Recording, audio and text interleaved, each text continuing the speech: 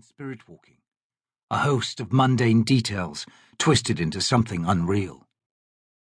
For the beasts, the struggle had become eternal, hunter and hunted locked together for all time. Someone padded to his side, crouched down beside him. Pranko's tawny eyes remained fixed on the frozen tableau.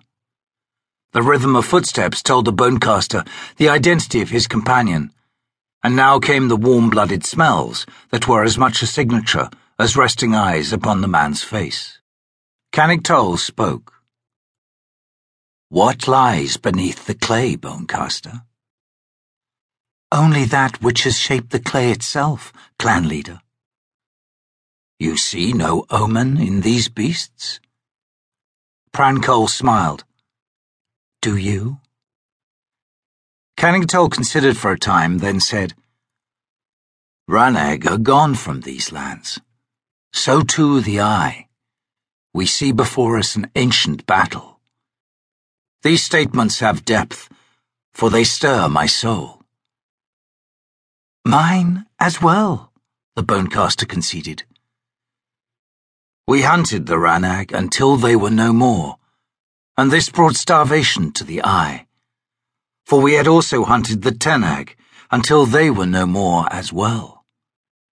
The Agkor who walk with the Bedouin would not share with the eye, and now the tundra is empty. From this I conclude that we were wasteful and thoughtless in our hunting. Yet the need to feed our own young. The need for more young was great. It remains so, clan leader." Canig grunted. "The Jaghut were powerful in these lands, bonecaster. They did not flee. Not at first. You know the cost in Imas blood." "And the land yields its bounty to answer that cost." "To serve our war. Thus the depths are stirred." The clan leader nodded and was silent. Pranko waited. In their shared words they still tracked the skin of things. Revelation of the muscle and bone was yet to come. But Canig was no fool, and the wait was not long. "We are as those beasts." The bonecaster's eyes shifted to the south horizon, tightened. Canig continued. "We are the clay, and our endless war against the Jaghut is the struggling beast beneath. The surface is shaped by what lies beneath." He gestured with one hand. "And before us now, in these creatures slowly turning to stone, is the curse of eternity." There was still more. Pranko said nothing. "Ranag and I," Canig resumed, "almost gone from the mortal realm. Hunter and hunted both." "To the very bones," the bonecaster whispered. "Would that you had seen an omen," the clan leader muttered, rising. Pranko also straightened. "Would that I had," he agreed in a tone that only faintly echoed Canig wry, sardonic utterance. "Are we close, bonecaster?"